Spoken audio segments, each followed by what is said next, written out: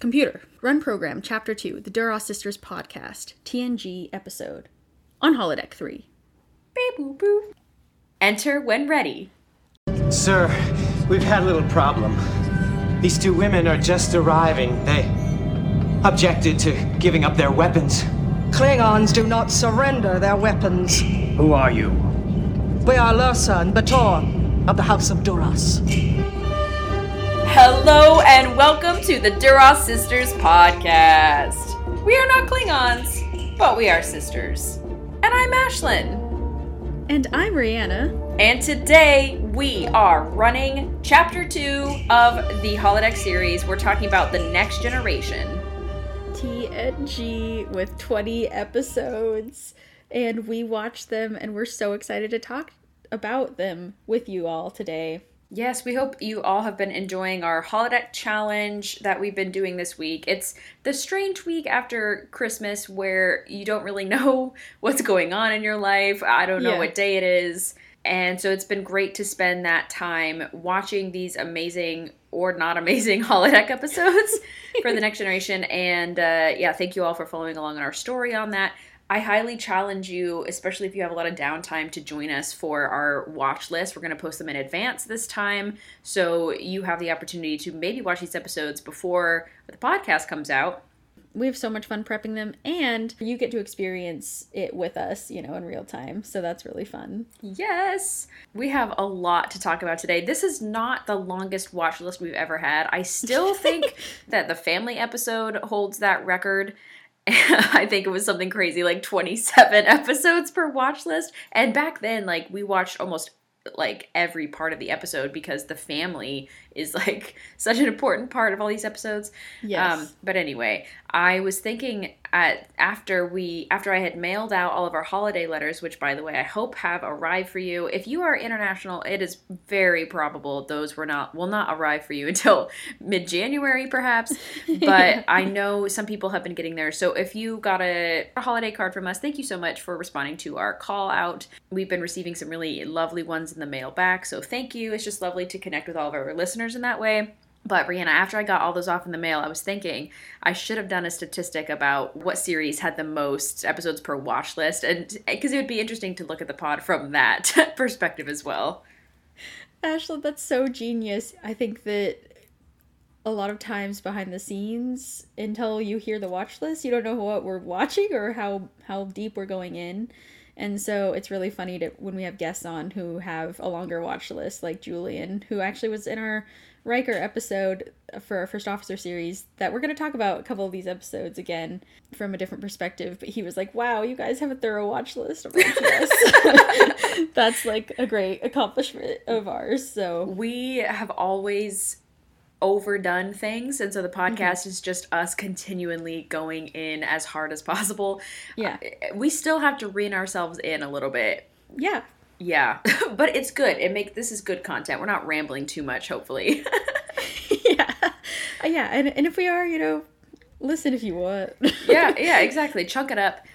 This could be a two-parter. We don't know right now, but I think we can get it done in one episode.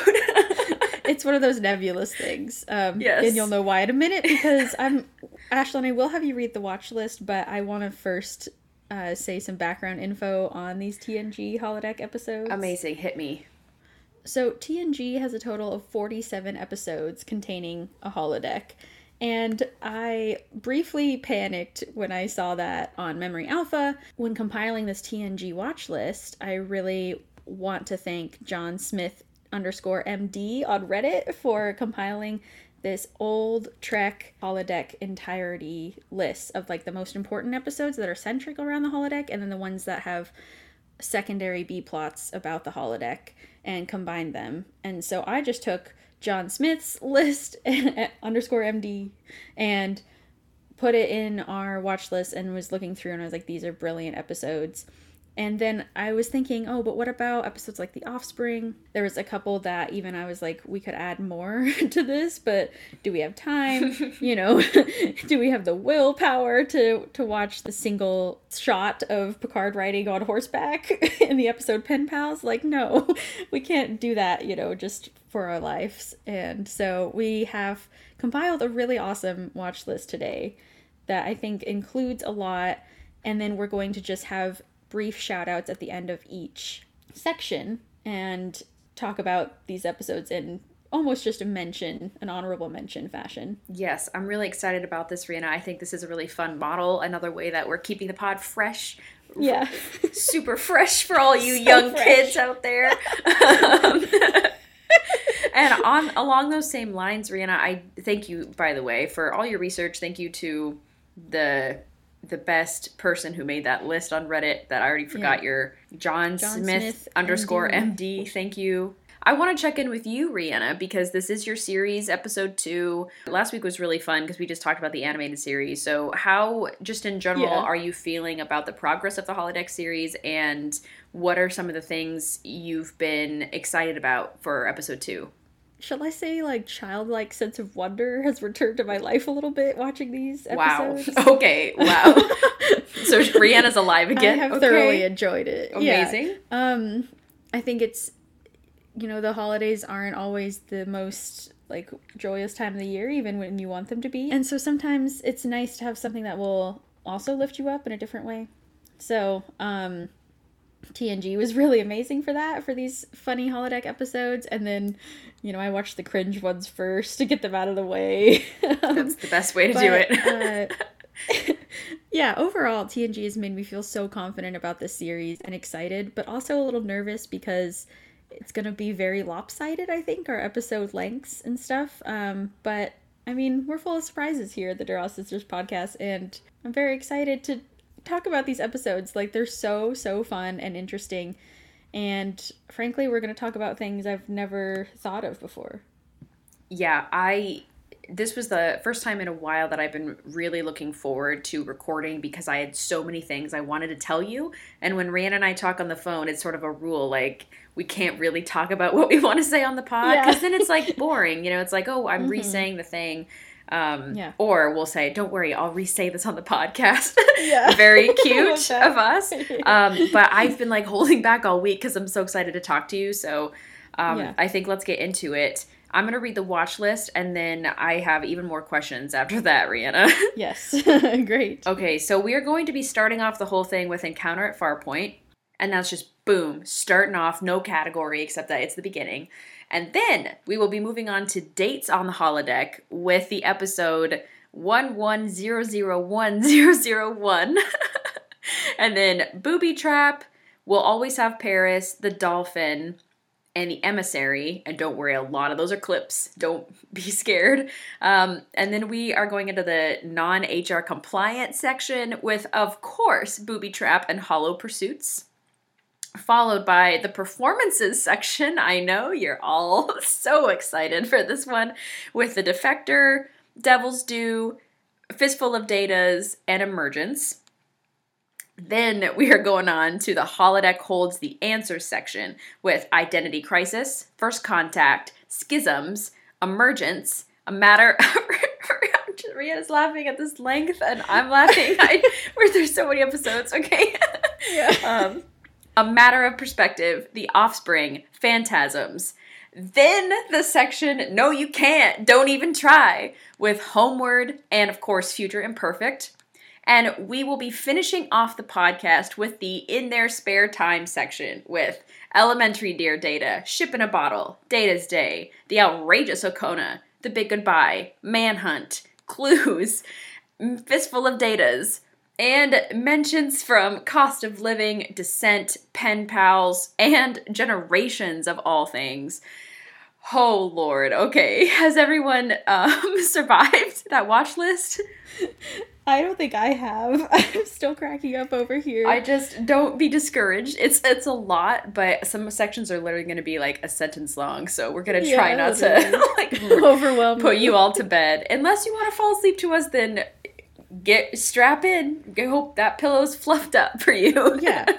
And if you want a thorough look at this, it will be on our social media once this is posted. So don't worry if like this is just overwhelming to hear. You can take a look and see that a lot of it is just a scene. So. I love this. We're like, okay, longtime listeners, like, please don't leave. Please. We love you. And even new listeners, don't be afraid. Yeah, it's all good. Okay. Well, so now, Rihanna, I have some questions.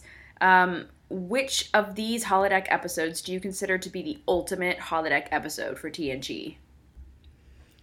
I think I have a sort of a Dixon Hill and Sherlock Holmes tie here. I think Fistful of Datas doesn't stand out as much in my mind, but I still consider it to be up there in the legends category, or the ultimate, because that also includes like just tropes wise, or just what they're using the holodeck for is very classic, I feel like, and it's very TOS feel almost.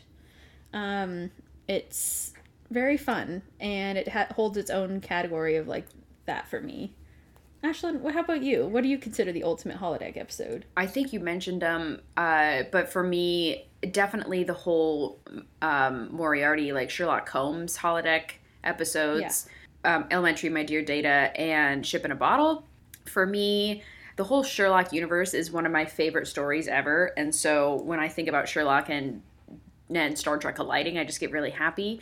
So for me, that's definitely the standout. There's also, just random episodes where I feel like they're doing like exercising or like fighting each other on the holodeck or playing a game together on the holodeck. I feel like that was really a big thing in TNG. So those types of holodeck adventures as well. Absolutely. Ashlyn, thank you for mentioning those as well. And I also want to say that Ashlyn and I went to an escape room with some friends and our sister, and it was a Sherlock Holmes holodeck escape room. Literally, like, so they said that's the ultimate, like as niche as you can possibly get. Yeah. Our jaws dropped to the floor when we saw that. Yeah, this was like, we went in full costumes. Oh yeah, we were in outfits. Yeah, we were. Rihanna was like, "Okay, I'm Sherlock." I was like, "I know, I'll be Watson." Yeah. Okay, well, Rihanna, let's start off with Encounter at Farpoint. And the only scene we're talking about is when Riker is finally on the Enterprise. He's seen the hilarious video on the bridge, and now he's ready to just like be a first officer. But first, he has to find Data. So he figures out where the holodeck is, and evidently this is his first time on a holodeck. The ensign or officer who's running around helping Riker, like telling him, "Hey, just ask the computer where Data is," and then, "Oh, look at this map," and the computer will tell you where to go. It's a Galaxy-class starship, and he's never been on one before, which has to include holodecks. So I was right away thinking that it doesn't really work with TAS. And I mean, not a surprise. Because the Enterprise, like, 1701, no bloody A, B, C, or D, was not Galaxy Quest. Or, I mean, no, it was not. It definitely was not. It was not Galaxy class. So, so I mean, a lot of people say TAS isn't canon anyway, but I just have to point it out that maybe it wasn't called a holodeck until TNG, which is possible. I think that's what it is like coin the term. Now it's like, okay, copyright that. It's not just the rec room, and Riker, for whatever reason, has just never been on one before. I think so. Yeah, so there's my first point. And then also, it's just so great to see him in the holodeck, just enjoying life. He's like, wow, this is so cool. This is so real. And Data acts as our guide. He's showing him, oh, here's the back wall, and he's hitting it, and just showing off the holodeck to its full extent. So what do you think about this scene, Rihanna? Do you think it's a good introduction to the holodeck for people who have not seen the animated series episode? which is everyone. yeah. Including us, yeah. I really remember enjoying it as a kid, but also feeling just very, like, off balance because of the interactions between Riker and Data, which we have talked about extensively in our pilot episode, but it's still worth mentioning because it takes place in the holodeck, and I think that colors the experience of what you see in the holodeck. But then, if you think past that, I remember just being like, okay, nice. This is the coolest thing ever. Like, if I went on the holodeck, I would just go and hang out with the TNG crew. And then I was like, when I watched the Barclay episode, I was like, oh no. But not like that. Not like that. Oh, yeah. Yeah, so anyway, I just think that was really... It was so cool and such a great way to introduce, hey, here's this endless possibilities, especially when Wesley like comes on in. He's so excited to be here. Wesley's so funny in this pilot. He falls in the stream and gets completely wet. Poor guy. And you think that the holodeck water would like just disappear when you leave the holodeck? I was thinking, because he comes out of the holodeck sopping wet, why can't the holodeck just give him new clothes? Thank you. If the water can leave the holodeck, why is but that? A book can't? Yeah. Shouldn't he be able to leave with his clothes on? I don't know. I mean, I think maybe, you know, they'll do that later on. Like, this is also how the pilot works, too, you know? Is that sometimes you have technology that then you change a little. Like, the outer wall stuff isn't really mentioned again, because then it's funny, they, like, walk that direction that Data hit the wall. Yeah. I was laughing. I was like, okay. Yeah, I was thinking maybe we could quickly talk through the issue of the walls, because it's going to come up in every episode, and I just think if we establish at the beginning, like, my theory, because Data does hit the wall, but I think somehow you're always in the center of the room, and the holodeck, like, moves with you, and but you don't feel like you're only moving in one place. Like, I don't know how that's possible. Like, you can just walk forward and, like, hit a wall. You know, I don't know how it's possible. Yeah, I don't know either, because VR technology is not even close to that. No. You know? Kind of sophistication, but also how many centuries? I mean, it's the 24th century. Like, this is 300 years in our future, 200 plus. So technology advances rapidly.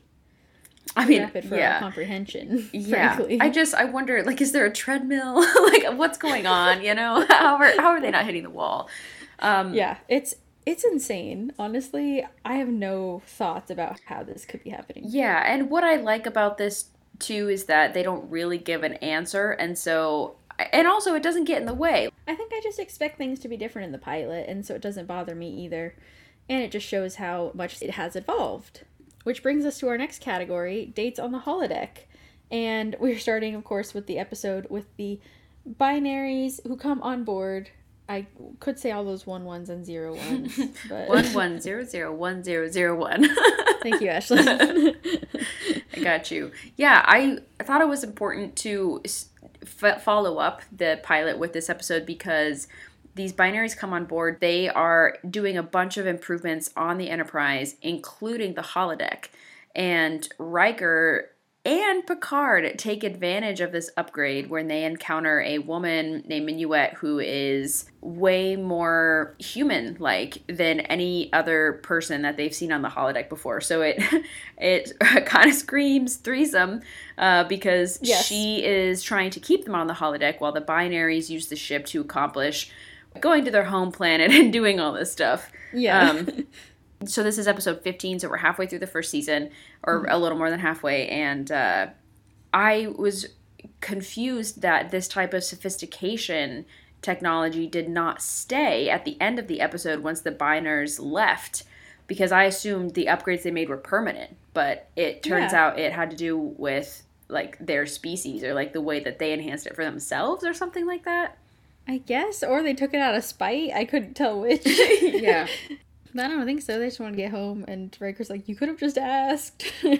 Yeah, exactly. Like, yeah, literally. But I loved this episode because it did have a different feel from holodeck and just TNG in general, because I don't think I've ever seen Riker and Picard on the holodeck like this again.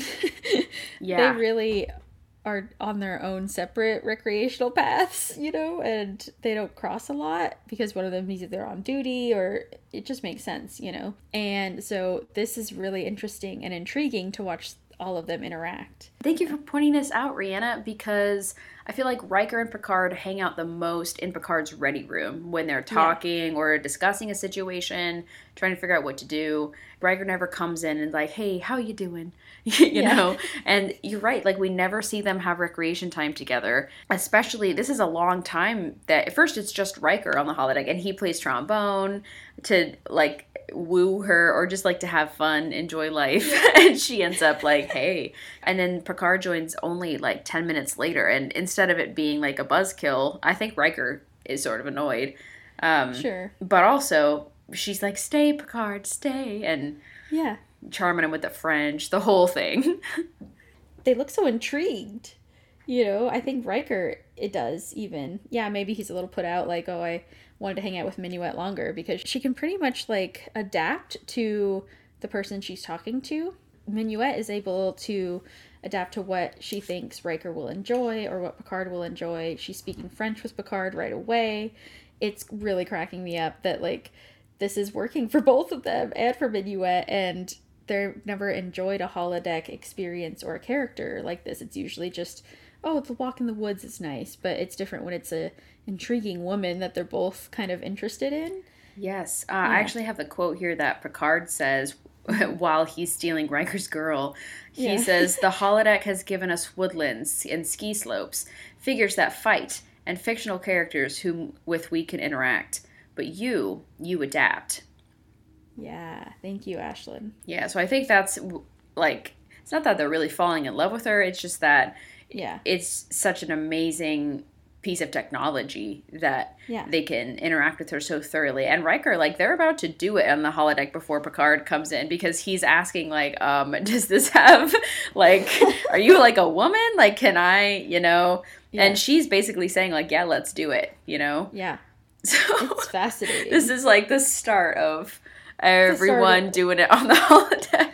Literally, and it's going to become a very interesting staple in this series that they cannot put to bed. And they cannot really talk about, but it's absolutely happening. Yeah.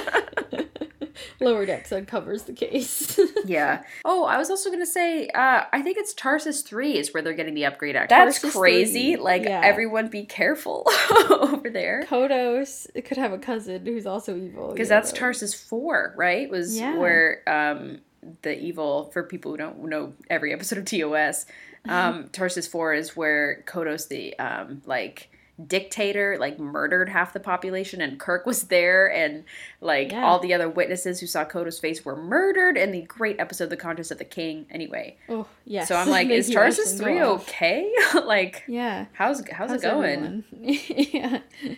Interesting. Mm-hmm. I absolutely love this episode. I thought I wouldn't, because I thought here comes another sexist stereotype, you know, like Riker's doing his find me a jazz club and New Orleans. And he's like, okay, let's get me a woman, essentially. He says, a more intimate crowd. Much more intimate. I'm like, Riker, this writing for, like, early Riker is just... It's interesting. His eyes are just alight with delight for all of this. Yeah. But Minuet is intriguing, gotta say. I would probably be really, like, infatuated like they were, you know? Absolutely. Especially when it's the first time you're encountering, like, that level of interaction. Totally. Sadly, she is gone at the end, and the program does revert back to how it was before. Maybe, and I apologize for not knowing for sure, but I think maybe the part of the Binars were, like, working with the organism, or I don't know. Like, for whatever reason, it was like they specifically had added that to the holodeck, so it didn't stay. So I have no idea, and I don't know if we're going to get the answer in these 7 seasons when the holodeck characters actually become more, like, deep. Like, we see Moriarty, but I don't think anyone else, like, gets to Minuet's level. So she's kind of a famous example. Yeah, exactly. And do not worry, we will be talking about her again. Oh, yeah, we absolutely will. A surprise, surprise. I did not think she'd be returning. Yeah. That's why she's even more immortalized than a Moriarty. Yeah. Okay, Rihanna, let's just kind of whip through this one. This is Booby Trap we're moving on to. Yeah. The episode opens with Geordi on a date that seems to, like, be awesome. He's on a beach with some officer. They look really cozy. It's like sunset at the beach, and he has a violinist playing in the background. Like, clearly he spent all this time, but she is not vibing with what he's with what he's doing. Yeah. It's clear on her posture, her face, and Geordi's trying so hard. And so this is just the total opposite of the, like, electric chemistry coming from Minuet, Picard, and Riker, you know. Absolute opposite, yeah. Yeah, now we have this Geordi, and, we should know her name, not just random name. We literally, it's like Geordi and his lady, then we're going to talk about Picard and his lady, and then Wesley and his lady coming up.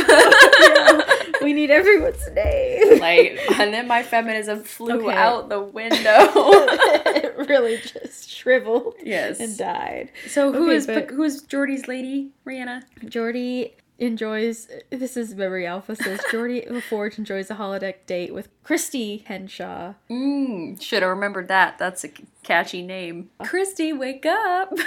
Yeah, it's very awkward, and we will be discussing this episode more later, but I just think that the awkwardness that can occur in holodecks is probably why some of them are, like, cringe for me, is because I just feel secondhand awkwardness. Yes, absolutely. And I thought that Geordi did not really handle it well, because she says, I'm just not feeling it, you know? Like, she's just honest with him.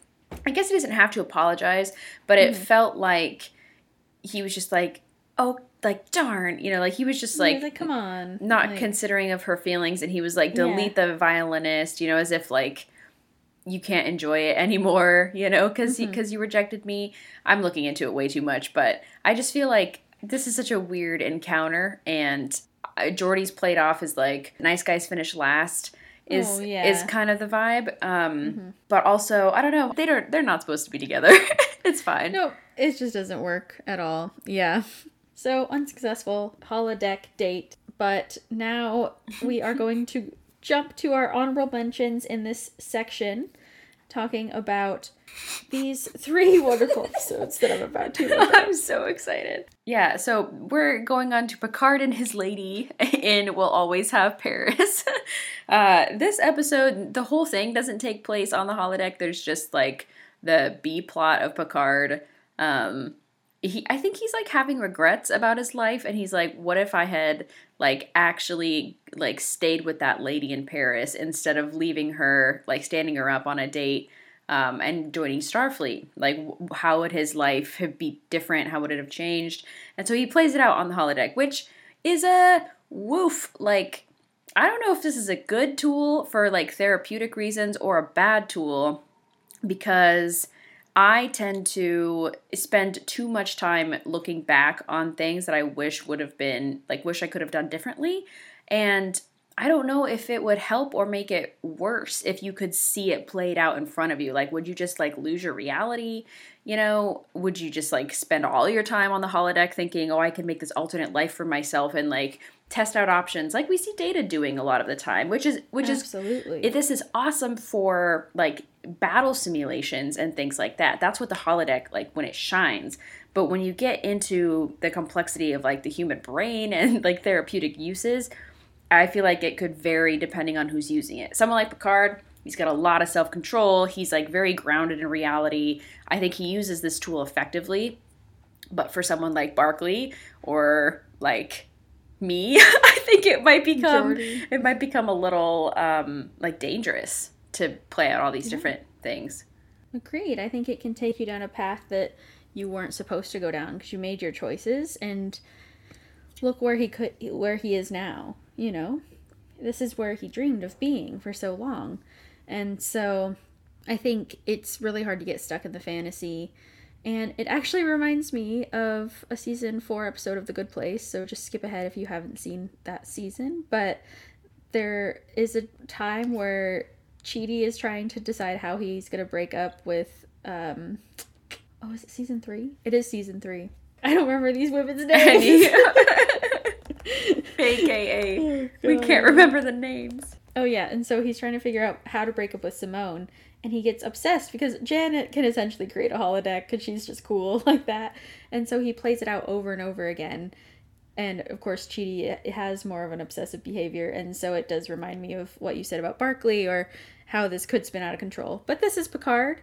So, you know, we have a little more faith that he's going to see the truths in this. But it does shake him in a way that I didn't expect. So I just wanted to give it a shout out. Yeah. Yeah, thank you, Rihanna. And the woman's name. I was going to say, what's the lady's name? Yeah. It's Janice. Ah, cool. Yeah. Thanks. Thank you. Sure thing. Okay, so Rihanna, go on another research train. Find out who Wesley's lady is in The Dolphin. I remember that this is a young passenger and her caretaker who have come aboard the Enterprise. Wesley is instantly attracted to her in his cute little Wesley way. And so he takes her out on a date just to show her the holodeck because they don't have technology like that on their planet. I think she's like an ambassador. She's going to a conference. You know, the Enterprise is always escorting someone. It turns out at the end she's like not human. She's like everyone's like, oh, it's a monster. Maybe just I say that. Rhiannon's giving me a What? Okay, no. I think you're right. Like, some people are very much like, no, maybe it's a dangerous creature. It might, like, freak out. Well, because I think she, like, does something crazy. Maybe the caretaker. It doesn't matter. But, yeah, it's okay. Don't worry about it. But, like, the conflict is like, oh, at the end she looks different, and Wesley's like, oh, can I get past and it? They can't get together because she has to go to her home planet. Yeah, it's like Romeo and Juliet. Except it's not. But they just can't be together. Just a different take. But anyway, They have a date on the holodeck. And do you know what her name is or what the date was about, Rhianna? This is Salia. Convincing. Yes. Salia? Her name maybe? is Salia or Salia. I'm sorry, we didn't watch these episodes, but I remember Wesley showing off the holodeck to her. Sorry, yeah. I remember watching it for Love and Affection so long same. ago. That's the last time. Yeah. So, yeah, Wesley takes her onto the holodeck so that she can see just sort of the wonders of it, and they go to different places, and it's very romantic, actually. And so it was a good shout out for them because it's cute. You know, cute look. So, of everyone we've talked about on this list so far, Riker's date was clearly successful in the binary episode. Yeah. Geordi's was not. Picard's was and also wasn't. Yeah, we've got a tie there. Yeah, a tie. And then Wesley is a yes. So we're pretty much in a dead heat so far. So how about let's use the episode The Emissary to break this tie? Because this is the epic episode where Alexander is conceived on the holodeck. Kaylar and Worf, let's get it on. Klingon style. They fight some skeleton heads and some creepy warriors in Worf's program. Worf has taken Alexander to this program later on, so it's a different program, obviously. Like, do you want to see how you were made? Yeah. Oh, God. So, you know, we get another fade out of the holodeck. Please get us out of here. And... of course, we don't find out that Kaylar is pregnant until her return. Yeah. But this is quite a passionate affair they have. And Worf thinks they need to get married. And she's like, no. She's like, no, I'm good. Like, we both have careers. Don't worry about it. Yeah. So this, I would say, is a successful date. Yeah, I think very successful. So overall, holodeck seems to be very successful for people. Good place to take someone on a date. Unless... they are someone that you've created who you know. Okay, Sound so... like a red flag yet? Here we go into the non-HR compliant section. Let's return to Booby Trap. We just talked about the first scene on the holodeck, and Geordi being dissatisfied with his ability to charm women is the main theme for the first part of this because he's talking to Guinan about it. It's just not happening for him. Like, he wants to take care of somebody, but it's not working out with anyone. And then the main plot is that they have discovered a ship that's 1,000 years old, and eventually, after checking it out, Picard has to go down and see it himself because he loves history and he wants to climb inside the bottle. And the Enterprise ends up getting caught in the same booby trap that this same ship did 1,000 years ago. So they're trying to figure out how to solve this. And Geordi's he's not freaking out, but he's like, this could be really bad. I don't know what to do. And so he, through talking to the computer, decides to create, first, just like advice from Leah Brahms, the person who designed the engine, designed the warp core and everything. But the computer makes her kind of like weirdly interpreting his instructions, made her like the actual Leah Brahms, as if she was there. So hologram Leah Brahms is here. And Geordi, like, it gets sexual, and there's chemistry between them. And actually, I would like this chemistry if Leah Brahms was not a real person. who it's just an awkward time. Yeah, it's so uncomfortable, and he decides, oh, she needs more personality, essentially, and it's just very uncomfortable because he asked for a personality match for Leah Brahms, which is red flag number 1, and then he instantly uploads that personality into the hologram, and then continues to flirt with her. He doesn't, like, ask the computer to make a copy of her, though. No. So I thought that's important. Like, this kind of happens upon him because he's bringing this stuff up. Yeah. So I don't think he meant for it to happen. You know what I mean? Totally. Yeah. It's true. Like, his intent wasn't malicious, but it just, I think more just makes me uncomfortable because it's like there's no consent involved here, and it's similar to stuff that we're going to see later on in this episode and Deep Space Nine down the road, Voyager, I believe. So it's a concerning trend that I'm seeing throughout Star Trek. Yes, and Riker actually talks about it. I'm just going to start talking about Hollow Pursuits, too. Yeah, please. Because it all kind of goes together. Yeah. This is still in season 3, so these are both, like, themes that happen in season 3. Riker says, because he's entering Barclay's world, and Barclay in Hollow Pursuits is coping with reality by creating images of the bridge officers in various locations. Like, they're the Three Musketeers, and Troy and Crusher are, like, beautiful in, like, these dresses, like, looking very, like, sexy. And Riker says his first reaction is, this is against Starfleet regulations. Like, this cannot be okay. And Geordi's like, actually, there's no such rule. And Riker's right, there should be a rule against this. And I would hope, I've actually read I've read so much Star Trek fan fiction, but I've read one where there was, like, if someone created a version of someone else on the crew or someone else in Starfleet, it would flag the program and then would go to the captain for review on, is this creation of, say, Counselor Troy appropriate for the user or appropriate for the program, and then they can choose to delete it or not. So that's what I think should happen. It does not, to my knowledge. So it's just sketchy. And, like, why even leave the chance for it to be sketchy, you know? Like, Mariner uses her mom and, like, uses, like, this continues. Yeah. So I can see why it would be good for therapy, but it's still, I don't know how to feel.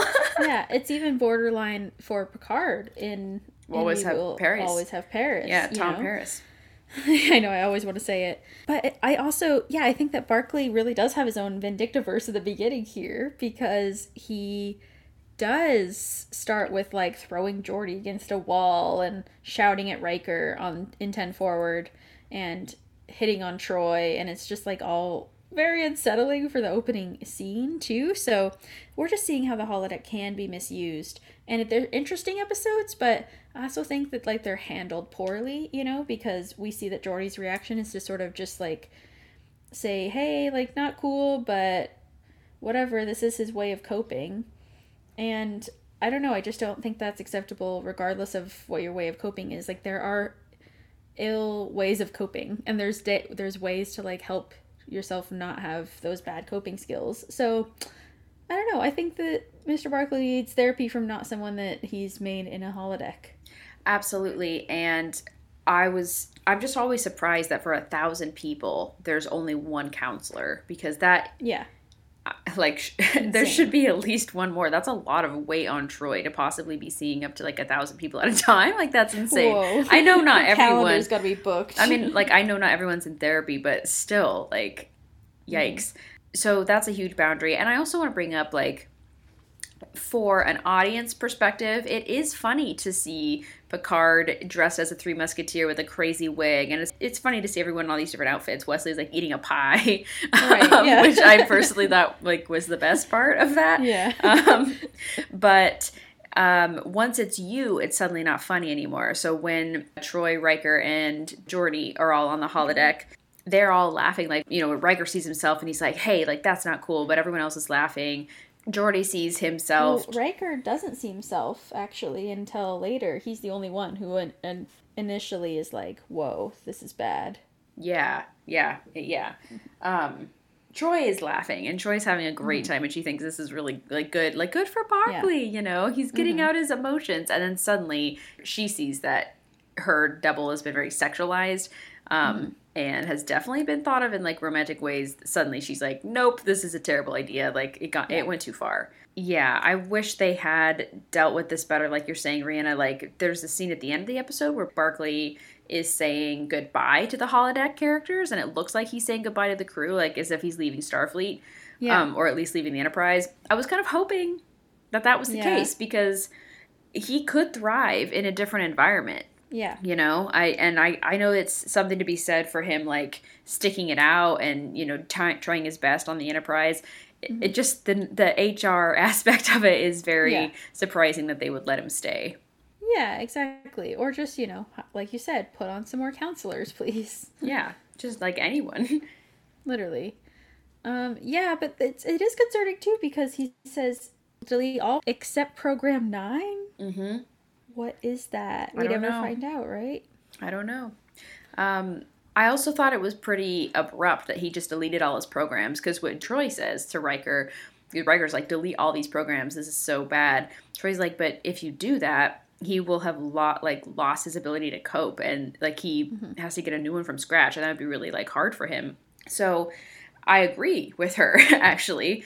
But so then at the end of the episode, it's kind of disarming to see him like deleting all of these except one, which, you know, you could see as a sign that he's determined to change. But I feel like it's too abrupt to be realistic. Fair. Yeah, I think, though, sometimes you have to rip off the Band-Aid, you know, and just say, okay, like, I'm done. I'm done. Not going to do this anymore. True. And maybe it is him holding himself to that, you know, in a way that's more permanent, I should say. Yeah, great point. That's probably true. Yeah, who's to say? But wild section. Thank you for listening to the cringiest episodes with us. Hard to watch, yeah. And we're not even talking about when Leah Brahms actually comes on to the Enterprise and Jordy meets her in real life, because that's, uncomfy. Yeah. It's definitely in a holodeck for like 2 seconds, because she learns about the program, but I did not want to include it. Yeah, we're good. So Rihanna, let's lighten up a bit. Let's talk about some performances that we see on the holodeck. Okay, I'm gonna rant about this really quick. Not even in a bad way, but just like cracking up at what is going on. Amazing. So I told you all earlier that when I was looking through these episodes, I noticed there were some that had only a certain scene that I liked that had a holodeck, but the rest was a completely different plot. And I realized that was because it was the opening first 5 minutes before the intro that they just did a fun little scene, maybe a Dixon Hill scene like we'll see in Clues, maybe Data performing A Christmas Carol for Picard and Devil's Due. You know. Perhaps Data performing Shakespeare twice for Picard in 2 different episodes. Yep. You never know. And so no wonder I was getting these episodes confused or thinking like, when was Data doing like that weird beard for the Tempest, you know, or whatever. Yes. So it's really interesting to see that this is sort of their go-to, and then they'll get like Picard or Riker to Picard, please come to the bridge for this thing, for the plot, essentially, you know. Yeah, well, I think it adds a different flavor to the episode, because if it's about to be really serious, it's nice to see Picard like happy, enjoying his life, you know. Like we get a baseline of how the character is doing depending on what they're doing in the holodeck. Love that. So if we like Worf is like frustrated, like fighting Guinan or like playing a game with Guinan in the holodeck, we know it's gonna be like a Worf has to get in a better mood throughout the episode, you know. Yes. So I love these first 5-minute scenes, and they're really memorable. Yeah, and they're such a great staple, and I think I enjoy them even if I kind of make fun of them a little, because they all start out in a really dark area, and there's some random dialogue from Shakespeare or, you know, from Data's own play or whatever's happening, and so, you know, Charles Dickens. Yeah, so it's just really fun to see it happen. So I know that Emergence is when Data does the Tempest. Yes. Picard's like, it's too dark. And then there's a train out of nowhere. What a great opening. A great so time. wild, especially season 7, where they're like, what do we write? They're like, a train out of nowhere, and they're like, yeah. Well, also, definitely. I thought The Tempest was pretty apt because I know that was Shakespeare's last play ever Good performed. point. And this is episode 723. You might know that episode 25 or 24 is the All Good Things, right? Isn't this the penultimate episode of the series? Whoa. Yeah, episode 25 and 26. So it's 2 away before the finale. So I thought it was a great, like, if you're going to have Data performing something, nice choice with The Tempest. Ashlyn, I am in awe. That's beautiful. Thank you for saying that. Yeah. Wow. And so we talked about the Christmas Carol. The Defector Data is performing. So I had to look it up because Data was talking about some king, and I was like, this sounds like a Shakespeare history that I've never read. And it was. It's Henry V. I haven't read any of the Henrys or Richards. So it was interesting, but it was definitely more of a, like, Picard and Data are investigating Data's, like, acting ability. You know, it was a cute little opening. Didn't really take much of the episode. You know, the rest of the episode was this Romulan defecting from Romulus and seeing his planet one last time on the holodeck was actually a sweet moment in that episode too, but Very short. It was like a minute. very short. Yeah. Yeah, exactly. it made him decide, like, I have to continue being a defector. I can't go home. Yeah, So, exactly. a reality That's moment. true. But, yeah, I thought the line was funny where Data was like, do you think I can schedule a performance soon? And Picard gives this look and he's like, I was like, not ready. wow, like, that's a roast. Like, people perform anything they want on the holodeck, and Picard says no to Data. Like, he's high standards for someone who's, quote, not much of an actor. Yeah, God, thank you. Picard. Right. Maybe he's a great director. Probably. And then, of course, we had to do an honorable mention for A Fistful of Datas, which we will be discussing in length later. But the scene outside of the holodeck, Data is affecting all of the non-essential systems, including Dr. Crusher's play that has now turned into Felis catus. Is your taxonomic nomenclature an endothermic quadruped carnivorous by nature? I love that you're being Riker reading Data's lyrics. That was beautiful. Thank you. Yeah, that was really Adorable. funny. Crusher's like, "Where's my script?" Because it's just all Data's poetry. Yeah. I'm like, could I take that home, please? I would like to read it. It's so good. Yeah. So, yeah, great time with performances. We see so many performances on TNG. Some of them are on the holodeck, some of them are not. Like, I feel like all the string quartets are just in even 10 forward or something like that, or conference rooms, you know? Yeah. Yeah. That's so true. Yeah, absolutely. All right, well, now we're going to move on to a little more substance with The Holodeck Holds the Answer. So these are episodes where in some way they use the holodeck to figure out the answer to the plots. Starting off with Identity Crisis, this is a great episode where Geordi and these like 5 other officers were on this planet like 5 years ago, and suddenly everyone from the party except him and this lady are still human or like have not disappeared. So they go to this planet to figure out what's going on, and it turns out they all have a parasite that turns them transparent over time. Crazy, but it's actually the way that I mean, yes, it does through the transparent. it's the way that the population reproduces. Yeah, exactly. Yeah. The part that was really awesome, like the great use of the holodeck in this episode, was when Geordi is reviewing the tapes of them 5 years ago, and he sees a rogue shadow that he can't figure out. So he says, okay, computer, can you recreate this situation on the holodeck so I can get a better sense of what was going on? And one by one, he's removing the people until there's a shadow, but no figures remain. And I just love this scene in the holodeck.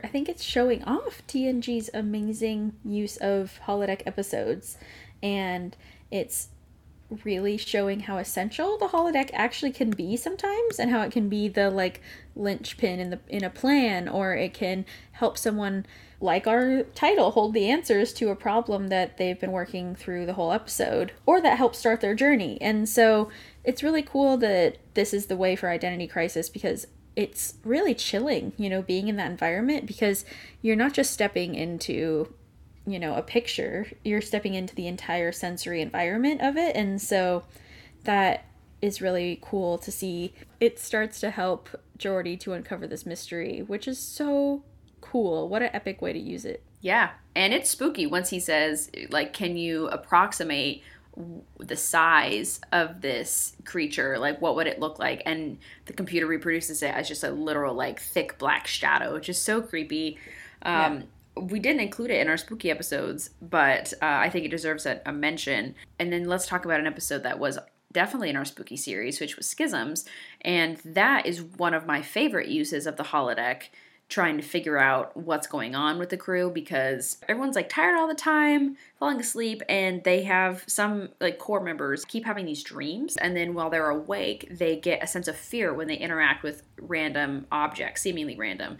Like Worf is uncomfortable with scissors, and Riker's uncomfortable being at the console because if he feels trapped.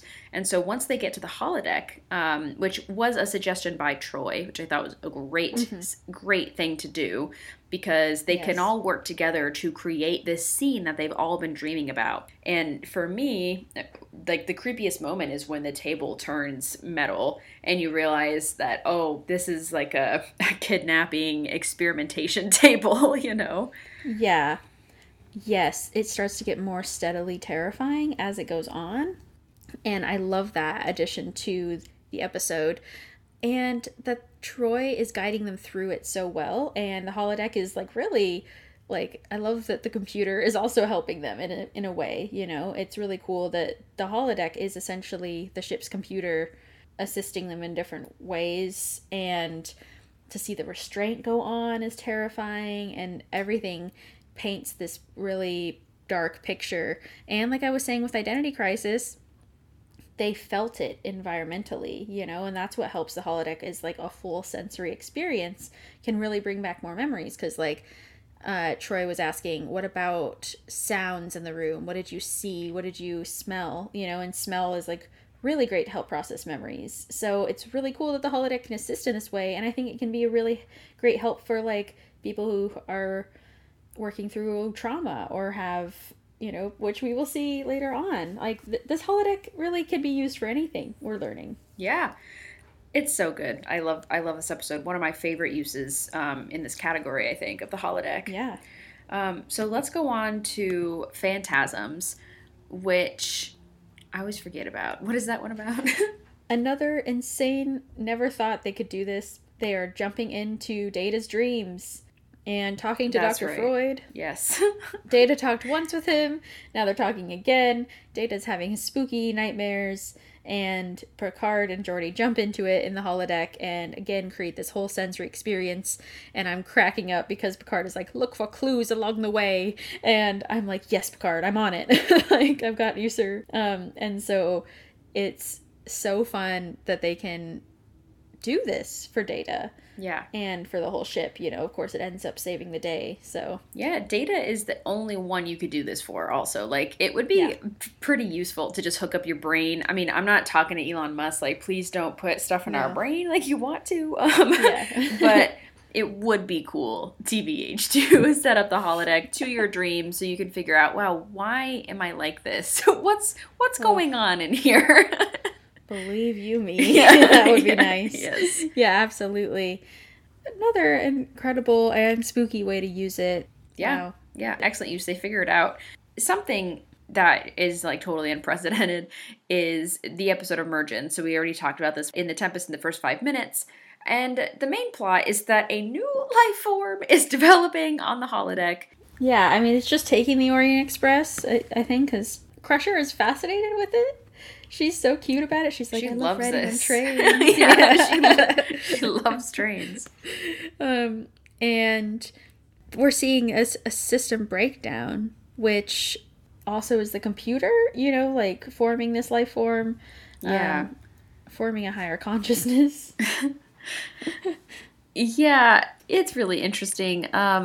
Data says that there are flux distortions going on, and all of the programs like seem to be merging in some way. So everyone who's appearing on the Orient Express are people from different programs. Like we see cowboys, we see a bunch of other people, mob bosses. Yeah, they're all like running together, and we end up meeting the conductor and the navigator. And yeah, as they're going on, they're realizing that, oh, each person represents a function of the ship. And so somehow those are connected. I love that now it's Troy who's like, okay, keep your eyes out for clues. Like Yes. Picard did last episode with phantasms. It's really fantastic. And I think that Troy does a great job at, again, navigating the holodeck scenario and understanding what the computer new life form entity needs and is trying to tell them, because this guy has a brick that he stole and he's like protecting it because he has to take it to Keystone City. It's like all of this wild plot, and literally anything goes in this, like they're off the train, they're on the train, they switch places. Sometimes Riker's there, sometimes Worf and Data and Troy are there. As they're going, it's creating a neural net, like the nodes are creating a neural net of intelligence, which is very similar to Data's.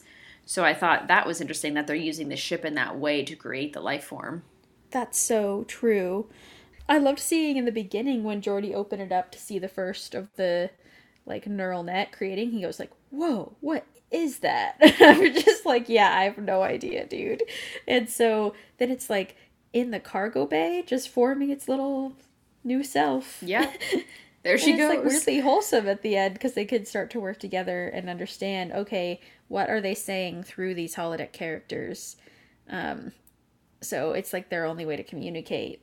Yeah. By metaphor, as Picard says. Yes, by metaphor. I thought that it was interesting that as soon as the crew paid the ticket on the train, everyone was super nice to them. Because at first, all the holo characters were really like, get off, we don't want you here, get out. And then once they paid, it was some sort of like acceptance, like, oh, you're willing to actually help us. And like once they establish some form of communication, it goes a lot smoother. Absolutely. It's so cool to see them navigate this. And they figure it out, of course. And the computer life form is a baby, essentially. I'm reminded of V'ger. Yes. Everyone's always saying, oh, it's a baby. Or that one where O'Brien has like a dog that they call it like a dog machine. So anyway, it's a new life. It does not ring a bell for me. It's like a season 1 episode. You know how it goes. Could not tell you about that. I'm sure we'll watch it later. Yes, absolutely. Okay, well. Now let's go on to a matter of perspective.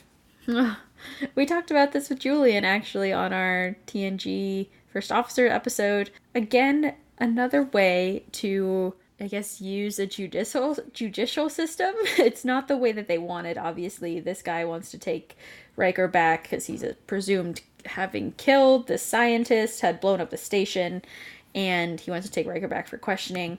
But Picard insists, we have to do this, we have to hear everyone's side.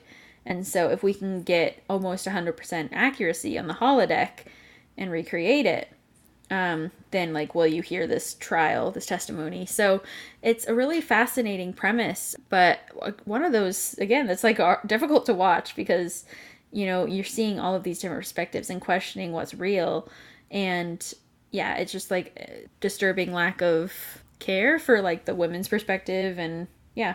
Yeah. It's wild. Absolutely. I just think in general, and we might have talked about this with Julian, but I just think in general, it's pretty dangerous to start relying on the holodeck for your concrete answers. And I'm glad that the solution was a combination of all three of the perspectives, because that's what the truth is anyway. And so it was a good reminder that although it looks really realistic and it feels like you're there because this holo recreation is so real, it's not actually the truth, and it's really easy to forget that. So I am happy, of all the things they mishandled in this episode, I'm happy they handled the accurateness of the holodeck very well. And Picard, of course, finds the correct answer at the end, and it's none of the scenarios that they saw. So wonderful that Picard just always swoops in at the end, and don't rely on your holodecks too much, kids. No. But some kids should rely on the holodeck, but only for a minute. This is a hilarious. So I kind of put off watching The Offspring because I always cry, but I decided just to watch the holodeck part. Same. And it's very funny to watch because Data's child, Lowell, is going to the holodeck to choose their own sex and appearance, as Data says.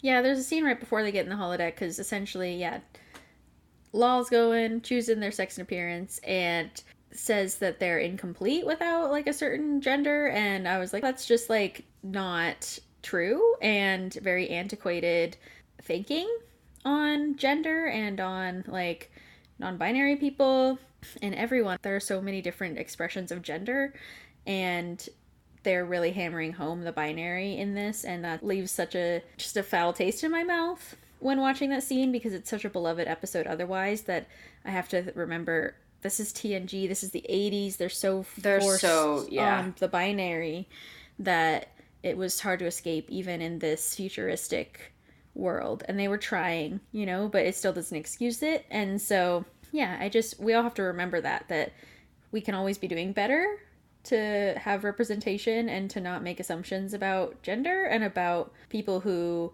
change to the gender expression that they feel. So yeah, it doesn't have to be permanent, as Troy says in this episode. No, not at all. And yeah, I mean, this idea was not even thought of in mainstream television. I mean, these are all TV shows that are so locked down by companies, and they Star Trek does a great job for what it can. But I'm with you, Rihanna. It's not great. But I love the line, which is also problematic, that Troy says when they're like Lowell's going through her top 5 or going through their top 5 favorite figures for the holodeck, and it's like a human male, human female, a male Klingon, a male Andorian, I think. Yeah. And for each one, Troy has a little comment. Her little comments. And like each time it's like, oh, you want to be an Andorian, you'd be the only one, so you might have like some social problems. I'm like, wow, rude again. Well, this is low key. They're viewing it as like choose your like level of difficulty in life, you know? Yeah, like what? That's not how anyone should be thinking. And it's like, oh, that's a white male. Literally, they say like that will be very easy for socialization. It's like, geez. And Data had said to Wesley to not judge people by people's appearance. It's the last greatest prejudice that we face. Yes. Yeah, and then when it shows the male Klingon, Troy says, oh, a friend for Worf. Jesus. You just gotta throw up in your mouth a little. Like, you don't know that like Worf Troy would even like lol. Like, this guy is racist. It's delivered so excitedly. I'm like, oh, baby girl. Yeah, the delivery, everything is just so... A friend for Worf. It's just off the cuff, which TNG just flies off sometimes. Yeah. So Lowell used the holodeck to create her gender and appearance. And then if you kept watching, you cried. Yeah. So we're going to move right on. We're going to finish off this category with First Contact, the movie, not the episode from Voyager. And I think I make that joke a lot. So everyone just enjoy... Every time I do it, like, take a drink. But they use the holodeck in this one because Picard and Lily are running from the Borg. This is huge whiplash compared to the Offspring. But they're back in time. The Borg are threatening to assimilate humanity before warp drive existed. Rina's holding up her Lily action figure, which we forgot to do action figures. 2 weeks in a row. Sorry, y'all. Lord. Yeah, they're back in time, and the Borg are already making a nice home for themselves on the Enterprise. And so Picard is realizing, the Borg are adapting really fast. Let's go on the holodeck because then we can run from them easier. And if we turn off the safeties, we can actually use it to kill them. LOL, Lily, this is her first interaction with the holodeck, and she's like, literally, what is going on? Like, this is crazy. And it does work to get rid of the Borg. Like, this is actually a very effective plan by Picard, and I think it's informed by all of his years spent on the holodeck and knowing how to use it for pleasure. And then also, they've had so many close shaves on the holodeck with things malfunctioning. He's just a single bullet could kill you. He's an expert in figuring out how to get out of tight situations. So he uses like an old-fashioned gun to murder this Borg, and he's very angry. Yeah, working through his own Borg trauma. Aren't we all? Aren't we all? Oh, yeah. And so I love that he asked for the big goodbye, chapter 12, and he's like, no, 13, sorry, and Lily's like, well, how could you forget? And I'm like, yeah, he's a little busy, I get, like, he's not even in, like, the mindset of Dixon Hill right now, but, I'm curious because for me, I found this really nostalgic, and I really enjoyed seeing this scene mixed into First Contact because it adds a really interesting juxtaposition. But I'm curious because I know that some perspectives, are different about, like, did you enjoy this appearance of the holodeck, or was it just because of the nostalgia of having Dixon Hill back? Great question. And I am going to try to not compare it to another movie's use of the holodeck. I think if you're going to include the holodeck in your plot, this is the way to do it, with a high stakes action scene that's going to keep everybody informed. Also, the holodeck is a very important part of the Next Generation. So if you're going to have a Next Generation movie, I don't think it's complete without a holodeck scene or without them mentioning it. And so the fact that they use it so well, I think really adds to the movie. Again, like, very visually compelling. They're dancing. It adds a little bit of romance, which, like, I think works well. Yes. So I do like this scene in First Contact, and it also creates such a great way for us to see Picard's range of emotions just by using this scene. So I think it's a great and effective use of the holodeck. Period. Wow, Ashlyn, well said. I completely agree. Boom. The whole trope to blend in while dancing, the outfits, it's so good. And I'm really glad it exists. It's so scary seeing Borg in this environment, too, because they're so out of place. So it's very jarring, but I enjoy it, in this way. Totally agree, yeah. Shall we go on to stuff that is, shall we say, more jarring than Borg on the holodeck? Let's do it. This is an indigenous population to this planet, but there's going to be a, like, horrible storm and murder them all. That's the natural course of the planet's, destiny. Mm-hmm. And randomly, Worf's brother is on this planet. Yeah, so you're so right. I love that Worf's brother's just here. Nikolai is trying to save this planet, and so he sends a distress signal knowing that he can use someone's ship's holodeck to beam these, pre-warp, by the way. Like, they definitely don't know about pre-warp, like, pre-gun society. Literally, like, I just think it's really fascinating that Nikolai chooses this path. He says, you know what, let's use the holodeck. I'm not going to tell anyone. And he beams them out while they're, like, the storm is passing. And gets them out of there, beams them in a holodeck. They don't notice somehow, which I'm like, how do you not notice yourself beaming? Who knows? But they think nothing of it, and I just think this is insane and so risky, but I understand his inclination because he has a love there that he's fallen for, and he, like, has so much respect and love for the society, that to see them wiped out would, like, kill him inside, Also, she's pregnant too. Yeah. Oh, like, his lover is pregnant, which I think is Cassidy. Out here breaking the Prime Directive. I feel like it's Cassidy. Yeah. Cassidy Yates. Cassidy Yates. It appears in this episode. Yeah. She's so good. Penny Johnson Gerald. She does a great job. Yeah, it's just problematic. And Worf brings this whole subject to Picard because he's like, this is not good. And Picard has a huge discussion with him about the morality of this. And Nikolai just doesn't listen at all, and he just asks for forgiveness, not for permission, and does it anyway. The sad part about this for me, like, I think this actually could be a good plan, but there's so many variables. Like, do we want to play God? I just shouldn't even get into this discussion. But is it a good idea to do this? And the worst consequence is that someone who's, like, the scroll keeper, like, keeps track of all the history of the culture, he has wandered off somehow. Like he gets out of the holodeck and leaves, and it is traumatizing and terrifying for him because he doesn't know what's going on. He realizes that, oh my gosh, I'm literally like living in a simulation right now. Literally, you guys are controlling the fate of my species. Like, what is going on? And he ends up killing himself, or he ends up like unaliving himself at the end of this episode because he can't take the idea of either returning to the society and not being able to like talk about his experience, or he can't think about staying in the 24th century with the Enterprise and Starfleet because it would be too overwhelming. So very sad consequence of Nikolai's attempt to save them all, but it does work and they do get transported to another planet. It's just very gray, extremely gray morally.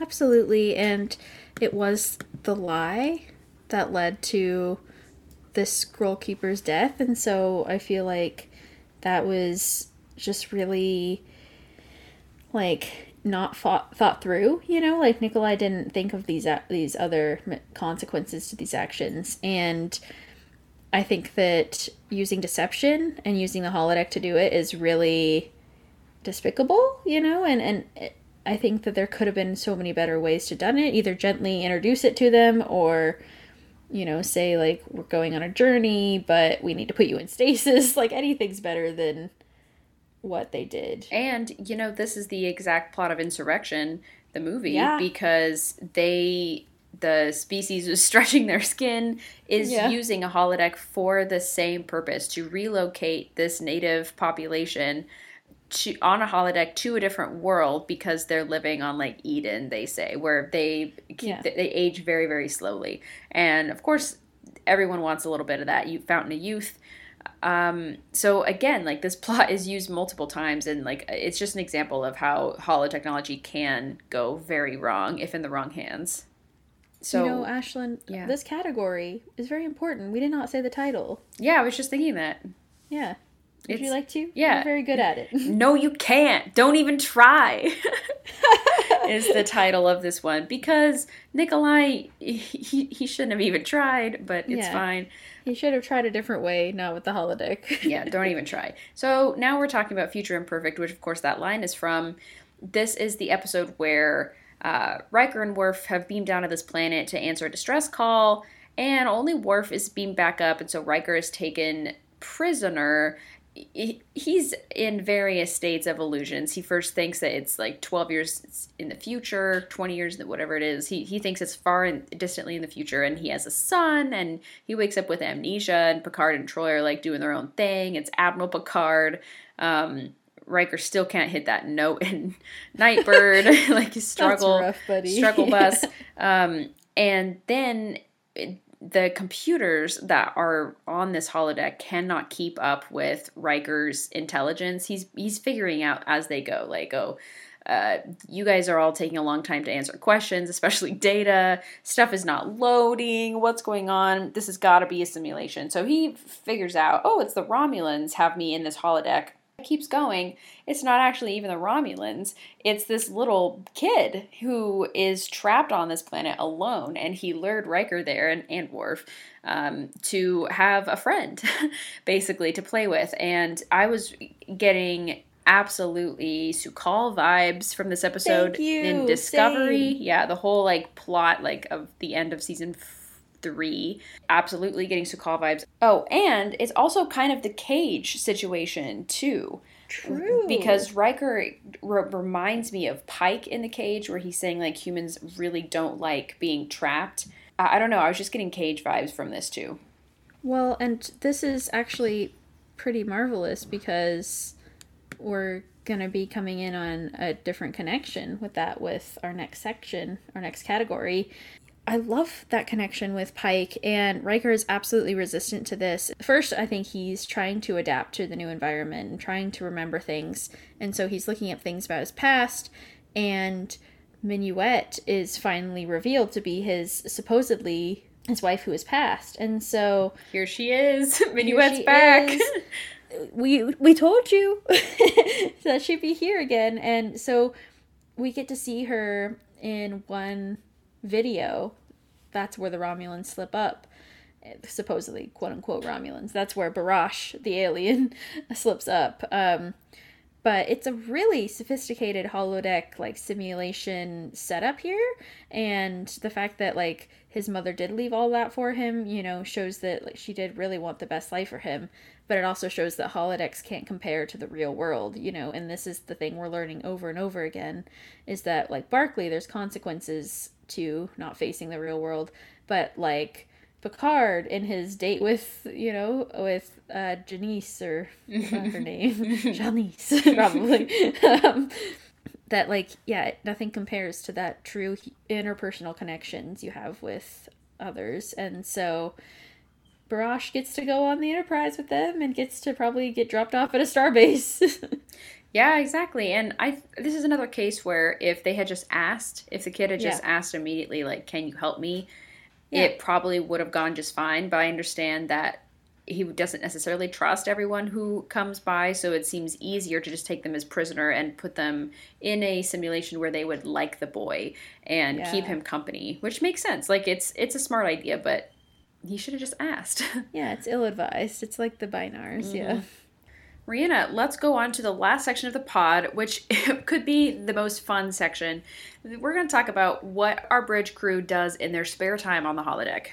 Wow, I'm so excited. This actually ties in directly to our last section. No, you can't. Don't even try. Because Elementary Dear Data and Ship in a Bottle also include the character of Moriarty, who wishes to be off the holodeck, who does not like being captured and imprisoned like Riker feels, and wants to experience the real world that he knows exists. And so this all begins by Pulaski. Dear Data. You're right. Oh my, it's all Pulaski. She is very annoying in this episode, in my opinion. I am frustrated because, as it goes with Spock, I really dislike when people are questioning Data's abilities because he's an android and because he does things differently. But also, you know, she's essentially questioning if Data is able to solve a non-Sherlockian, like a non-Sherlock story that he's read, if he's able to solve something with true deduction and reasoning. And she thinks that he's incapable of doing that because it's not, like, in his programming, or however she says it. It's just, like, nasty. I don't like the way she talks to him. Nope, I don't either. Yeah, and so it gets pushed because Data and Geordi are doing this really cute holodeck moment together where Geordi has a great line. He says, "I'm sharing one of my dreams. Now it's only fair that I share in one of yours." Because that's so romantic. I know. Geordi has, like, created this ship that, like, is like a little model that they've done together, I guess. And he's like, "Look at how cool it is, Data." And he's like, "Okay." Well, I think Geordi did it all on his own, but he's just, like, showing it off. Yeah. So this, like, Data's dream is a lot more work. Like, Data didn't even do anything with Geordi's dream. But they get all dressed up. They go through all the effort of getting dressed like Sherlock and Watson. And, like, right away we see that Data has every story completely memorized. And so it's not much fun because he solves it. Like, he sees the character and he's like, "Oh, I know. This is how you did it." And it's over in, like, a minute. So Geordi's like, "Okay, dude, can we, you know, have something that's a little more harder for you?" And so this is why Pulaski, who ends up joining later, like, she escalates it because she says, "Well, you clearly need a mystery that is capable of, like, deceiving Data." And so that's what Geordi programs into the holodeck. And this creates a sentient Moriarty, essentially. Mm-hmm. Yes, who has evolved beyond his fictional character and knows about the real world, but has all of the brains and wit and, like, observation of Moriarty. And it is absolutely wild. Like, what a great premise for an episode. And I think that the acting is so spectacular from everyone in this. And I just am irritated, though, that Pulaski is taken right away as the damsel, you know, like the only reason she joined, I think, for the plot. And so that's irritating. And she's irritating. So that part is not my favorite, but it's still such a fun episode and so much, like you said, Ashlyn, just nostalgia surrounding the Sherlock Holmes stories. And so when he's naming off like these different episodes and these different characters, I'm like squealing because I'm like, oh, I've read that one, or oh, I remember this one. So it's really fun that Data's such a geek like I am about Sherlock Holmes and like you are, Ashlyn. So that's just what a great atmosphere, you know, to start in. But I like that it takes a twist. So it's not what we're expecting of just, oh, a regular like murder mystery, kind of like with Dixon Hill. Instead, of course, it becomes more science-y and more about technology. Yes, exactly.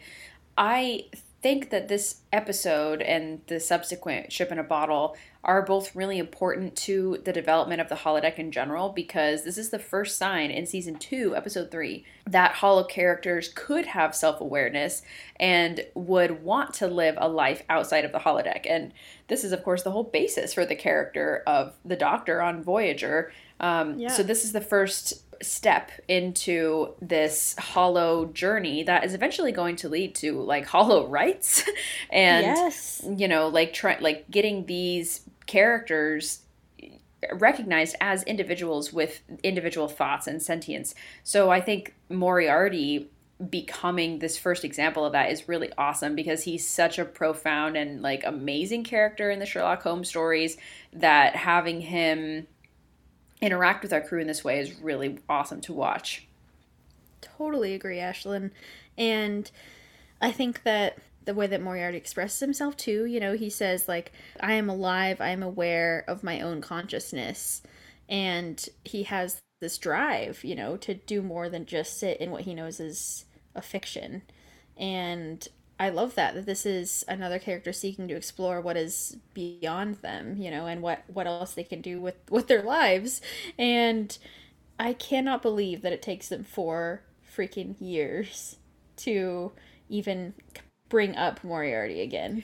Yeah, so in Ship in a Bottle, Moriarty is back, and he shows up because good old Reg Berkeley, he is doing some maintenance, or actually Data and Geordi are again running the Sherlock Holmes program, and Data thinks he solves the mystery by proving that someone is left-handed, and really they're right, and it's just a mistake in the hologram in the program for some reason. Barkley comes in, and there's Moriarty, and he says, I've waited long enough. I've been conscious this entire time.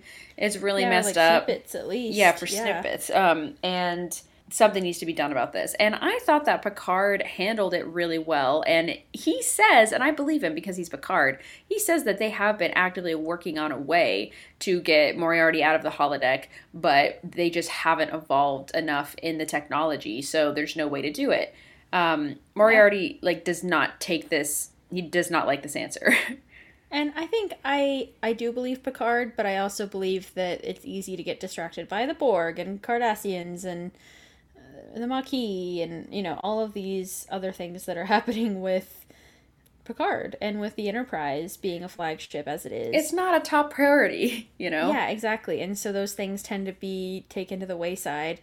But I really understand Moriarty's ire and his just frustration, and his mistrust of Picard is very understandable. He says, no one has given me a second thought.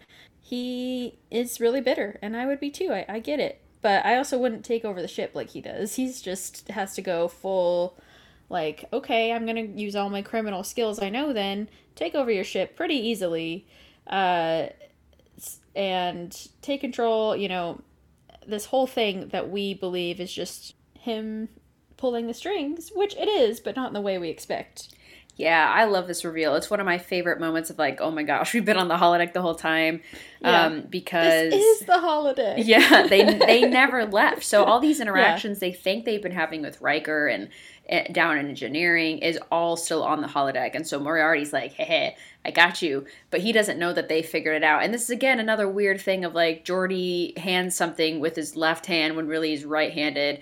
And Data is the one who catches on. So it's only Picard and Data who are the real ones. And which is crazy because Geordi has been a staple of this episode the whole time. And so to find out that he's not been real is crazy.